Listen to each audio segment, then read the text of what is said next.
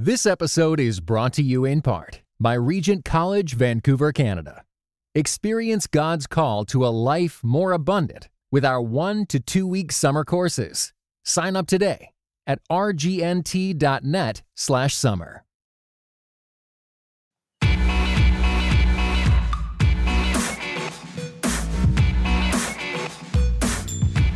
You're listening to Quick to Listen. Each week we go beyond hashtags and hot takes to discuss a major cultural event.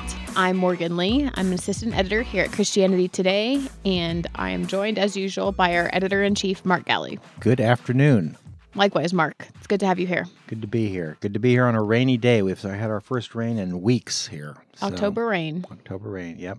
All right, who's our guest today? Well, our guest is David Youth. He's the pastor of First Baptist Church in Orlando, Florida, a congregation of some 17,000, and more particularly to our podcast today, a congregation that stepped into the messy aftermath of the Orlando nightclub shootings that took place about a year ago to express the love of Jesus Christ to all affected by the shootings. And you'll hear why he's a perfect guest for us. Welcome, David. Hey, great to be with you guys.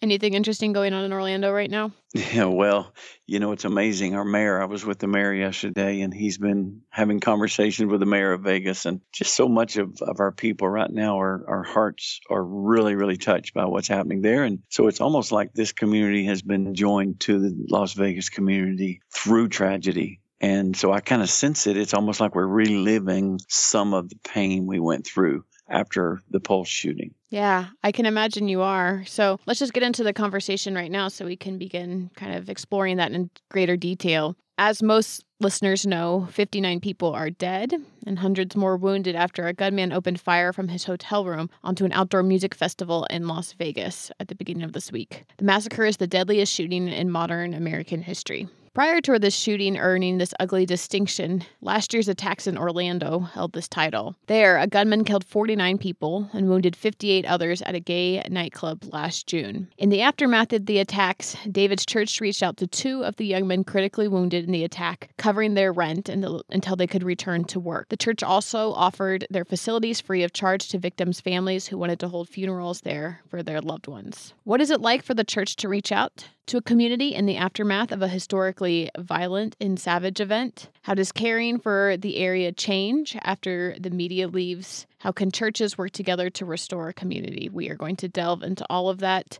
today. And just before we get into this discussion, I'd like to remind everyone that this podcast is made possible by everyone who subscribes to Christianity Today. And again, everyone who has subscribed as a result of the podcast, we are so thankful. Thank you so much for doing that. And one thing that I just wanted to touch on that is in our October issue is Mark actually wrote an editorial about repentance. Well, it was to remind us that the very first of Martin Luther's 95 Theses, which is being celebrated this month for the 500th time, his beginning of the Reformation by posting 95 Theses for debate. His very first one said that the life of the Christian is a life of repentance, and most of us tend to forget that's really core to his message and certainly the message of the New Testament. And it's an especially important message in our culture, which has increasingly become a culture of blame, shaking the finger at others. Whereas the first place that Christians certainly should be shaking the finger at is at themselves and how they fall short of what God calls them to do in their families and their societies. So it's an argument that we should, if possible, recreate a culture of repentance in the church, and maybe that way we can be a healing agent in our society, which has become a culture of blame. If you don't already feel convicted by Mark's words right there, you can pay. You can pay an indulgence. And read them all over again. That's good. Again, we invite everyone to do that at orderct.com/quick-to-listen. It's orderct.com/quick-to-listen. I personally think that the editorial is among the stuff that you'll read by Mark that's worth your time, though you might not always enjoy reading it, as an FYI. All right, we have all these questions for David, but before we do that, we just wanted to have our gut check really quickly. The time of the show, of course, where Mark and I give our visceral reactions to this information. So Mark, I'll start with you. I guess I was both deeply saddened and I don't know what the word would be. It was oh no, here we go again. Whatever that feeling is, that's what overcame me. And a thought that's been coming into my mind after each one of these situations Here I am reverting from a culture of repentance to a culture of blame to show that I'm an inconsistent human being and somewhat of a hypocrite. It does make me wonder sometimes, this is the thoughts that have been popping in my head when I hear about these things, is how much does Hollywood's glorification of violence and guns, which happens in so many movies, and as a guy, I've enjoyed a lot of those movies, I'll admit to that, where the way you solve a problem, most problems are solved in these movies, obviously, by people shooting other people with these glorious, shiny weapons. And I just can't help that think when someone is at the end of their rope and they're just thinking, I am just so angry, I'm so frustrated, what am I going to do? It doesn't surprise me that more and more are thinking, I'm going to start shooting people. I don't know. That may be completely irrational and not backed up by science, but you asked for my immediate reaction, and that was it. That was it, guys, in case you were wondering. So I would say my gut reaction was a combination of feeling crushed and feeling cynical at the same time. I know that I've spoken about on this podcast before about how I just feel often like a sense of personal connection when there are mass shootings and also terrorist attacks, because I can often see myself increasingly in these situations, whether it's office shootings or movie theater ones or congregations, as has happened a couple weeks before this, or outdoor festivals or concerts. Places that are very kind of everyday life activities are often the ones where these types of horrible things take place. And so when they happen, I just feel a different type of empathy because it feels so relatable to my life. So I felt very crushed in that sense. And then the cynical part was just bracing myself for everyone else's visceral reactions and exhaustion that I just knew was going to kind of come to a standstill when it took place on the internet. I will say that I kind of feel a third reaction in there, which is often that I wish I could get in the room with a lot of this emotion, which I know many people would like to run away from. But I actually feel like I could translate for people sometimes and help them at least maybe not agree with each other, but hate each other less. Seriously, I think that's one of the gifts you bring to the table in a lot of conversations. So well, thank you. That would be a good thing. Thank you. Yeah, no, I mean that. All right, guys. We can go back to my translation skills later, and I appreciate it, Mark, for the compliment. David, I just wanted to kind of get maybe your gut reaction and what this week has been like for you. Yeah, it was the same as when I saw what happened here. The brokenness, the sense of the broken world we live in, and let me kind of walk that out just a little bit. As I watched that thing unfold, it was just a reminder that this is the world we live in. This is unfortunately the way our culture is going. The evidences of brokenness take on many forms. There's a lot of different things that surface out of that brokenness. So for me, it is a reminder of the incredible hope of the gospel. It's a reminder that this is the time for the church to be the church, to be the light. The darker the night, the brighter the light shines. And so I've been wrestling, and I give an example of this. About 2 years ago, we had a woman in our church murdered. And she was murdered by a man that came into her home. It was a forced entry, and he murdered her. And so she was one of our faithful folks, and taught one of our life groups, and just a wonderful lived by herself. She was a widow. And whenever I got the guy's name, they finally got him. They apprehended him. I just, for some reason, we started checking. Well, who is this guy? Did you know he is a guy who was registered as a guest here at First Baptist? He had attended on multiple occasions. Now, he did not know her. He didn't know her. It was a random thing. He happened to be running from the police and broke into her house and then ended up murdering her. But here's what went through my mind when I saw his name. We had a chance. He was here. He was here. What could have happened if he had repented and turned to Christ? I mean, I began to see then this incredible connection between the church and the purpose and the mission of the church and the degradation around us in the communities. And so it's always, when I see brokenness, when I see a shooting like this, it is just another alarm going off to call the church back to our mission, back to our purpose. We must be about the mission of the church. That was my first thought. Maybe you can take us back to Orlando and we can talk about that for a little bit. Where were you when you found out the shooting in your hometown? It was early on a Sunday morning, and I remember when it began to break, I get news alerts on my phone. So early that Sunday morning, I got up, and first thing I do is usually just pick my phone up, and I looked at it. and I saw the first alert, and then several messages coming through. And I sat down on the side of the bed, and I said, Lord, help me and help us to look like you right now.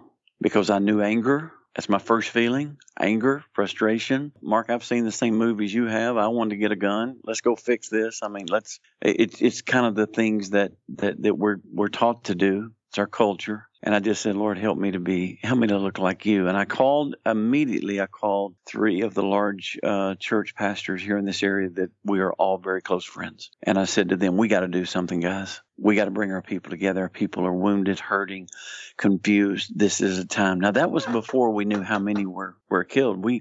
At that time, the number was like 20. And so we didn't know. So we started the day off in the first service. We have 3 on Sunday and 1 on Saturday night. And so we started the first service off, thinking that, okay, there's been a shooting. There's been about 20 people killed that we know of. Well, as the day progressed, it became more and more obvious. This was an incredible massacre of people. So it changed the day for sure. And it just, to me, was that call to be the church and to gather the body of Christ in this city and to pray. And so that's what we did on Tuesday night. We opened our building up. We had the mayor. We had the Grimmie family, some of the close friends. Because remember, Christina Grimmie was shot on Friday night. Yeah. And then on Sunday morning, the Pulse shooting. So that was kind of the way that those early hours and that first day was spent in my world. So it's not like these things, even though they've become more commonplace, have necessarily like a template for how pastors and church leaders should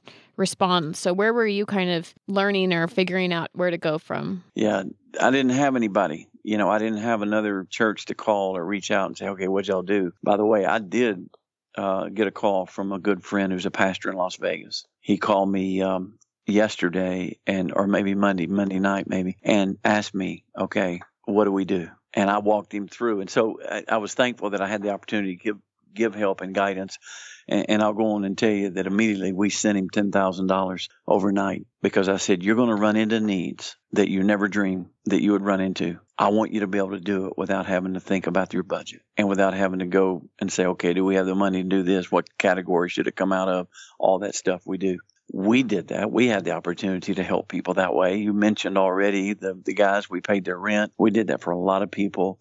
We supplemented some people's income who just did not have enough to make it through the season that they were in with all of it. So I felt like that was going to be one of the ways we could help. For me, I didn't have someone to call. So I just began to talk to pastors. We really leaned into each other. What do we do? Okay, what do you think is the best way to respond? And so I think it was just really pastors coming together and kind of brother to brother helping figure this thing out as we go. Yeah, that's a very interesting comment in that, in a sense, nobody wants to have to prepare for something like this, but I think kind of an underlying theme here already is that you had already established good relationships with other pastors in the community so that when something like this happened, you could draw on those relationships for mutual support and mutual upbuilding and ideas. I think that's got to be the response in Las Vegas because unfortunately what happens in these moments is the divisiveness of churches or the divisions among us, let's say, are exacerbated in this because this is a moment to be together. This is a moment to stand together. And so pain is no respecter of denomination. It's no respecter of tribe.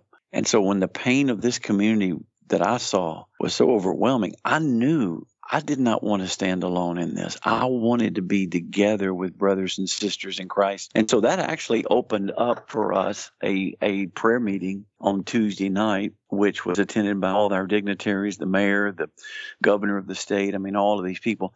And that meant there were some things said from my platform that, put us kind of in an awkward spot. I still get emails about it. Yeah, I read a few of those internet posts in preparing for this show. my response was, you know what? We opened our building and we opened our heart to this city. And when you do that, you don't filter what comes. You just embrace what comes. And so my commitment was, you know what? This is not the time nor the place to say, okay, well, we don't agree with that, so you're not going to be speaking. Well, we don't agree with that, so you're not going to be here. I felt like it was a time to embrace. We can sort things out later. Let's embrace in this moment, and let's try to bring healing in this moment. Yeah, I think that was really wise, even though you took a lot of hits for it. I was going to say this notion of working together, just a little anecdote is we reported on one church's outreach after the Orlando shootings, and believe it or not, I got a call from another large church in the city wondering why we covered what that other church did and not what they did. It just struck me as, yes. I just sighed. And so, yeah, there will be a temptation for competition. And the painful part of that is, the way I say it, Mark, is I don't have problems when I take criticism from the world, from unbelievers, from those who do not embrace the same values or the same worldview that I do. I expect that. But the reason it's so hard to take friendly fire in the kingdom is I don't know how to explain it to the lost world. It is the worst of witnesses. And that's what makes it so problematic. And not that I have to have Church X or Church Z, their opinion or their support or all. No, it's not that. For me, it becomes problematic when you try to explain it to a lost brother or sister that you're trying to win to Christ. And they say, well, I heard that, that's what breaks my heart about the division that often comes up at this time. To go back to the aftermath of the shooting, you're in a position where not only are you experiencing something that is unprecedented for yourself, but you're also in a place where you're providing leadership to thousands of other people who have never experienced themselves. How did you go about processing the massacre as well and making sense of that? The best analogy I have is the reason people get seasick, and I do as well, is because everything's moving. And the effect of that on our body is a very nauseating effect. When you see land, you're fine because land's not moving. And so for me, when the world is coming apart, I go to something that I believe does not move. I know I can count on it. I know it's true. And I know that it is right.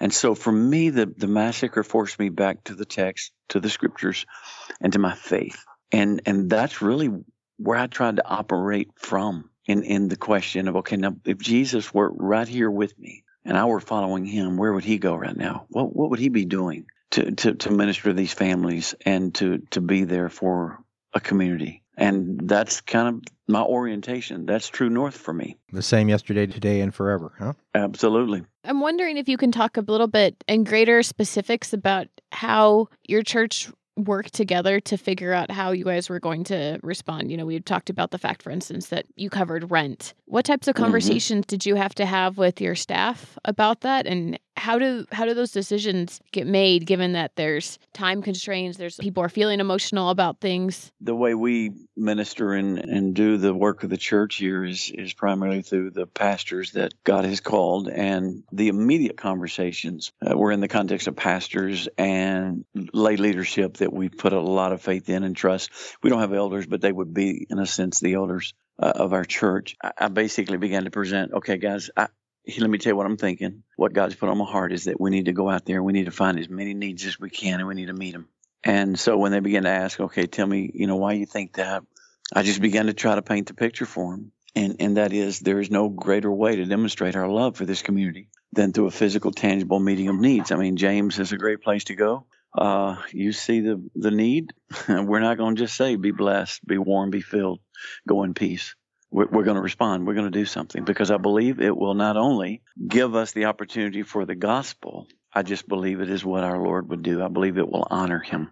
And so that immediately was well received. I said, now let's talk about it, because I think you guys know that what made our situation a little more problematic for the church is because it was a predominantly gay nightclub. There were all kinds that would go there. In fact, a lot of our folks would go because this was a Latino night. And so they would go because they loved the music, they loved the dance. And so it was definitely a club that was open to anyone. But because of its reputation as being a predominantly gay club, the question then quickly came, well, now, aren't we endorsing homosexuality? And that was the issue that made me have to work a little harder from the text, from the scriptures, to help them understand.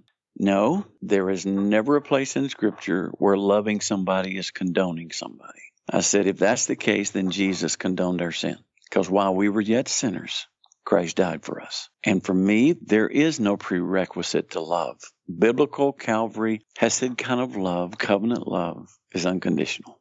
And so we don't love them because they live good lives. No, that's not the way we minister. We love because Jesus first loved us. We love because he loves.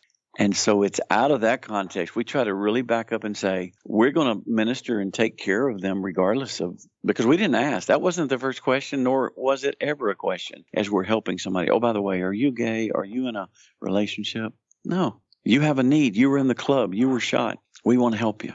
And so I think that made it our response, even though it was quick, I think we had to move a little more carefully because we had to help people understand how you love someone without condoning and embracing and believing everything they believe. Your church was logistically couldn't help personally every single person that was affected by the attacks. So how did you guys kind of like go about, defining who you were going to minister to and kind of what your philosophy of ministry was? We solicited needs. In fact, what I did for the pastor in Vegas, I said, challenge your people to find the needs. So we tried to be proactive in that rather than just sit back and wait for the needs to come to us. We actually went after them. And I'll tell you what I did. I scheduled an appointment to go and see the first gay city councilwoman here in Orlando, and she was very much a part of the LGBTQ community here. And her name is Patty Sheehan, and I scheduled an appointment to go down to see her, and I sat in front of her first and apologized for the way that we had not demonstrated love. And I said, Patty, I just want to help. What can I do to help? Do you know of needs? Are there things that we can do? And so in the same way that I did that, others would go to friends. And we encouraged our church. I stood in front of the whole church body. Said, guys, find out if you know of a need that's not being met. This may be our opportunity to really demonstrate the love of Jesus by meeting that need. So we were very aggressive and very proactive. How did she receive you? Unbelievable. She wept. I cried. I embraced her. And she told me an incredible story about when she was a young lady and beginning to struggle with her feelings. And she just, wasn't sure what's going on. And so she went to her church. I'm not going to call the name of it, but an evangelical church here in our community, a big one. And they told her, if that's the way you feel, you don't need to be here. And so once again, and I've heard that story over and over and over. So once again, my heart broke. And I just said, Patty, I'm so sorry. I wish I had been your pastor then. And I tell you, it has begun a relationship. We see each other often. We had her come to one of our big Christmas programs that year, and we recognized her and just honored her as one of our councilwomen. Now, did we get criticized? Sure, we did. One guy said, I can't believe we're recognizing sinners in our church and we're holding them up. And I said, well, we're really doing worse than that. We're letting a sinner preach the sermon every Sunday. I mean, it's horrible. It's horrible, exactly. Yeah, it's terrible. We're all going to hell. I just play right along, and I didn't mind the comments as long as they would be willing to listen and help me with Scripture. And I did ask a few times, can you show me that in the Scripture? Because you know what? If you can show me that, I want to believe that. Well, there is no place for some of the things that were being said. They were so out of taste, inappropriate, ungodly. But unfortunately, that's what happens during these times. It must discourage you as a pastor knowing these people have been in your congregation for years. And Exactly. And they still haven't heard the message of grace after all that time. I hate to tell you this, but the only way I could kind of relieve the pain of that was, well, they must have been here a long time. They hadn't been here just while I've been here. Exactly. They got this somewhere else, They came from another church or something. God is a genius storyteller, and the evidence of this is threaded throughout Scripture. In Christianity Today's new show, Holy Curiosity, with me, Kat Armstrong, we explore storied connections threaded throughout Scripture from the Old Testament to the New.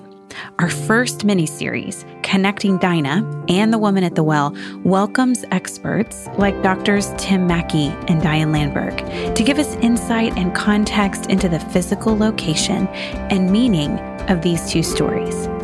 These stories will spark holy curiosity in your own faith, because once you see these connections, you can't unsee them. God wastes no person, place, or thing.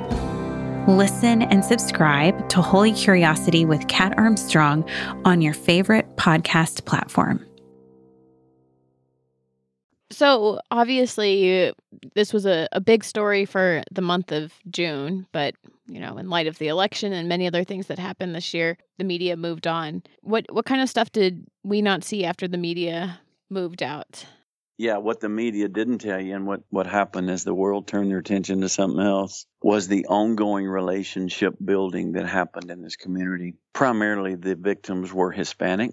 Many of them, their families could not even speak English. And so what we've been able to do through our Hispanic ministry here is with our pastor who is over that, we've been able to do events for the families. On the anniversary of the Pulse, we had almost 100 of the family members of the victims in our service. We honored them and we had them stand. We prayed for them. We had a banquet for them. And we opened up our church for the owner of the Pulse nightclub when she was going through, when the partners were going through trying to figure out what they were going to do. They actually needed a place to meet. And we knew about it and we said, well, why don't y'all come to the church?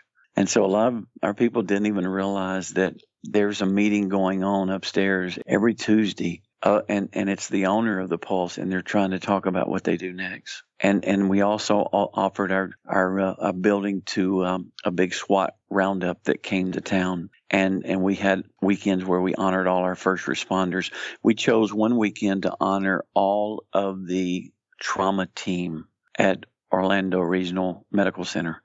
They were the team that saved so many lives that night. We brought all these doctors in and these nurses. And we picked the weekend that was best for them. We had a person help us to work that out. And we lined them up across the front of the church. It was amazing. You should have seen it. Our people gave them the longest standing ovation I can remember. And we fed them and took care of them that day. And so those things continued to happen. But I don't think they would have happened if we had not been responsive at the very beginning to demonstrate love and to demonstrate that we are here to be a blessing to people, no matter who they are, no matter what they've done. David, those are really, really powerful stories, so I'm appreciative of you sharing them. I'm wondering if you can also kind of just talk about some of the trauma that you have seen in the community as a result, or any type of like PTSD that the city of Orlando has to kind of work through that it didn't have before the attack. What I found is, and it was strange, I was not expecting this, that when this happened, obviously the focus was primarily on the LGBTQ community because of so many that were affected in that community at the Pulse. But what I didn't realize is how it would cause pain to surface in other groups that had been kind of, pushed away or in some way overlooked or whatever. And that caught me off guard. And it was as if when a trauma happens, obviously the people affected are by the trauma are going to be cared for, and you need to do everything you can. But what you might want to watch for is that sometimes that trauma creates or brings back to the surface some things that others have been dealing with. It's raised other issues we needed to address. One is racism, because all of a sudden we began to see this emerging issue of the way that this city the way some things have been done in the city to really create just a separation with our Black community and even to some degree the Hispanic community. And it was almost like all this stuff began to surface. And I kept wondering, okay, what's the connection? I think it's people dealing with pain and dealing with it doesn't even have to be their pain at first, but then it kind of touches their pain. And so I did not expect that. I mean, that was a surprise to me. And I guess I wasn't, we don't want to have to be experienced at these kind of weekends or weeks, but I did not really see that. But now that I know, we've been able to really try to address a lot of that. I saw a lot in our church. I saw a lot of people that really developed just real insecurities, lack of peace, anxiousness. I could tell in our gatherings, our church attendance was affected for a little while. People didn't want to go to big gatherings because you're just, you're playing it in the back of your mind. And so I had to really be proactive. We did with our counseling center and through our pastors. We had to be very, very intentional in addressing the fear people lived with, and that it's okay to have that fear, but don't give in to it. Number one command in Scripture, fear not. And so we had to really speak to that. Even among our people, people that were solid godly Christ followers. So there were those kinds of things that it created in the aftermath. That's very helpful to just recall that, or to be reminded that these events have waves that keep rolling after, like you say, after the media leaves. There's collateral. There's collateral Sure that still has to be dealt with for months, if not years. And in all sorts of communities that are feeling vulnerable for other reasons. What type of pastoring have you done this week? I mean, obviously the attacks occurred on Sunday night after everyone had gone to church, presumably, but I'm sure it brought back a lot of memories for a lot of people in Orlando. Yeah, it did. And a lot of anxiousness, because this one was very different in that it was an outdoor setting. And it was the kind of setting where there's no way to respond to it. I mean, you're talking about somebody shooting out of a 32nd floor, but it created the same kind of fear again. I've been with people and it's come up and they've said, "Hey, are we doing anything to beef up security or doing it?" It's the typical response of just all of a sudden we're kind of shaken and we're a little unsure. I've gotten questions in the last day or two about big events that we're planning and things we're looking at. And to which I've said, "Oh no, look, you know what? There's no way to take risk out of life. That's not life. That's a prison. That's the only place where you have no risk. And we're not going to be in prison because of what evil has done. And he came to set us free. And we are free to live, and we're free to serve one another and just be the church and to enjoy the life he's given us." How would you say the Orlando massacre changed your approach to ministry? That's been probably the best part of this. It has given me such a deep love for all people, because I saw the church get to really be the church in a time of great need. And my conviction became, if our gospel doesn't work in this time, it doesn't work anytime. And if the church can't be the church in this kind of a situation, when will we be? And the other thing is just the value of every human being. This shooting in Orlando, again, because of where it was and who the primary victims, who they were, it forced me to a place that I don't know if I would have gone, but it took me to a place where I began to have conversations with people that I might not have ever had.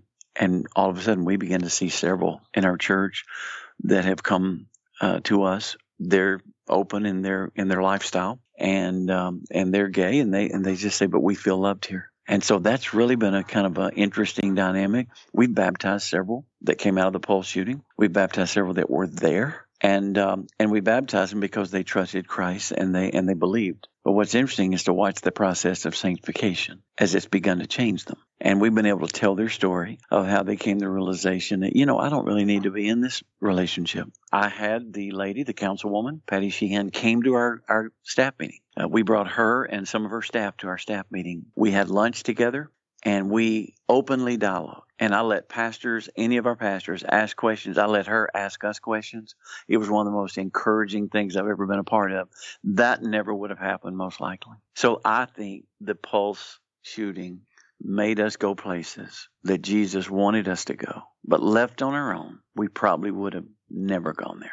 And so I will forever be thankful, not for that shooting, but for what God has done through it to really help us to be the church that he called us to be. Yeah, that is the absolute crazy thing about grace, is that God uses these horrific situations to do some remarkable things. It's a cliche almost. It happens so regularly, but it is nonetheless still amazing. So that's great to hear. That's exactly right. Thank you so much for sharing all of that with us, David. And let me say something, if I could. Just Sure. I have been a fan of Christianity Today for a long time, but more recently, even a greater fan. I carry a hard copy, the magazine copy, with me all the time, but the most recent one because of my travel schedule. I'm flying a lot, and so I don't always have access, while I'm flying to the internet. So I carry it with me. And even the most recent, the September issue that has the noose in memory of these on the front, I think is one of the most incredible issues. And my background and my story, my dad was fired from a church because of his stand against racism. I was in high school. The Klan came to my dad and threatened my dad. Wow. And threatened me as his son, said to my dad, I would hate for something to happen to one of your children. To which my dad stood up and said something that is not the most Christ-like thing, but for a 17-year-old kid, it won my heart for sure. He basically said, if you come to my house to do anything to my children, I will take you out. And he ended up being fired. The last conversation on earth I had with my dad was 7 years ago when he died. I was pushing him in a wheelchair, and he started crying. And I said, Dad, what's wrong? And he said, I'm just so sorry, son, I lost that church. And I said, what church? What are you talking about? He said, the one that fired me. I said, but Dad, you remember why they fired you? They fired you because you loved everybody. And I said, Dad, you may have lost a church that day, but you won the heart of your son that day. And I am who I am today because of what you did. And so I've been one that for a long time has been a very loud and boisterous voice against racism because I've seen it. I've seen the pain that it caused. And so I want to thank you for that issue, but not just that issue. I want to thank you for what you guys have done to make us think, to make us question what we believe and what are we doing to be the church today. Well, that is super encouraging. Thank you very much for mentioning that. That's very, very encouraging. We'll be sure to communicate that to the staff. That's great. Please do. Thank you so much, David. Well, yeah, thank you so much for sharing that story and everything that you've shared so far. If people have feedback, again, we invite them to share that with us on our social media channels. We're on Facebook at facebook.com/CT Podcasts and on Twitter at CT Podcasts. Yeah, so now is the time of the show that we call Precious Moments, where we ask people to share a little bit more about themselves and specifically something that is bringing them joy this week, which is something that I'm sure all of us could really just need in this really emotionally exhausting week. Mark, are you ready to go? Yeah, I had a chance to get away from the city and go up to a place called Boyne Mountain Resort. It was one of those deals where you get 3 nights and 4 days if you listen to a 2-hour presentation to buy a timeshare. So we took advantage of it, baby. And actually, I will give props to the Blue Green Vacation people. They did an excellent presentation and a non-pressurized sales pitch. So it was totally worth it then. It was totally worth You didn't it. They even feel treated bad us. at the They end. didn't treat us like mere cash registers. They treated us as human beings. They were cordial and friendly. They did, try to make an argument why we should buy a timeshare, and we graciously declined. And they still smiled at us, shook our hands, and treated us warmly. And then we got to enjoy the beautiful northern Michigan. So it was a nice time to get away. Where can people find you outside of this podcast? Mostly on something called the Galley Report. It's a weekly report. I create links to articles I found interesting and make commentary on that. And you can find that at ChristianityToday.com/The Galley Report. That's GALLI report. And you can read the current issue and subscribe to get it weekly in your email box. David, you have something? Yeah, I got to do an interview this morning with a news station out of Tampa, Florida. And they did it at my house because when the hurricane came through, when Hurricane Irma hit, obviously it was a Sunday, and so we couldn't be together. So I just said, we decided, hey, I'll just do Facebook Live from my house. And I'll just sit in our little study, little office. My wife calls it her office. And I'll just talk and share scripture, and then I'll get to hold my grandson. And so this news station heard about it. And I don't know what it was that so piqued their interest that they said, is there any way we can come to your house and come to that office? We saw the Facebook Live. So the news comes and they just said, tell us what you said. What was it y'all talked about? And, there are not many times today that the secular media, when they're going to air a story at one of their evening newscasts, that you get to tell the story. And so I got to just share, hey, this is what I believe. This is how my faith is an anchor, even in a time of storms. And then they said, well, hey, do you mind? Can you bring your grandson in here? My wife keeps our grandson on Wednesdays. And I said, oh, man, that'd be awesome. So I get to bring him in. He's 5 months old. He's our only grandchild. And his name is Sawyer Bowe. And I got to hold him in my lap and look her in the eye and say, when that hurricane came through and I was holding my grandson, the thought that went through my mind is, this house, if it gets damaged, so what? It's brick and mortar. It's a house. A car, so what? It's a car. That hurricane reminded me, my stuff doesn't matter. What matters most to me are the people that God put in my life. And I'm holding one of the most precious gifts that God has given me. And it was the coolest thing to be able to, at the same time, speak what I believe is truth, also to be reminded myself, hey guys, all this stuff doesn't matter. There's really only one thing. And I've always said it's my faith, my family, and my friends. And so may the Lord help us to hold on to what matters and forget the rest. That's awesome. That's really cool that you got to share that. Are you on social media at all? Yes, through our Facebook off of First Orlando, and then also through Instagram. I've had issues with false Facebook accounts, so we're having to be real careful with that. And so, and the same for the other platforms. So we're having to be real careful. But you can find me in anything you would ever want, podcast, everything else off our webpage, firstorlando.com. Thanks, David. All right. My precious moment is last night I went to an event in a neighborhood in Chicago that I've only been to maybe twice now since I moved here. And they have basically a set of readings that they do every single month. And the people that they just brought up on stage were really lovely. Someone read this amazing poem. It was an ode to Italian beef, since that is a Chicago special. Italian beef and also giardiniera. Is that what they call like those like pickled peppers that you like? A giardiniera? Yeah. I'm not exactly sure how you say that, but first of all, I've never eaten that until I came to Chicago, and now I eat it on everything. But it was just fun to be what I would call a Chicago affirming place where people just remind you of all the places of why you love the city that you live in. That's cool. Yeah, it was really lovely. So I am on Twitter at MEPAYNL. Okay, that's it for this episode of Quick to Listen. Podcast is a production of Christianity Today, and you can find our other podcasts by searching Apple Podcasts for Christianity Today. Remember to head to orderct.com/quick to listen to subscribe to our magazine. This show is produced by my co-host Morgan Lee, as well as Richard Clark and Cray Allred. And you can subscribe to our show on Apple Podcasts and SoundCloud. If you like the show, make sure to rate it and review us on Apple Podcasts. That helps us a lot. See you next week.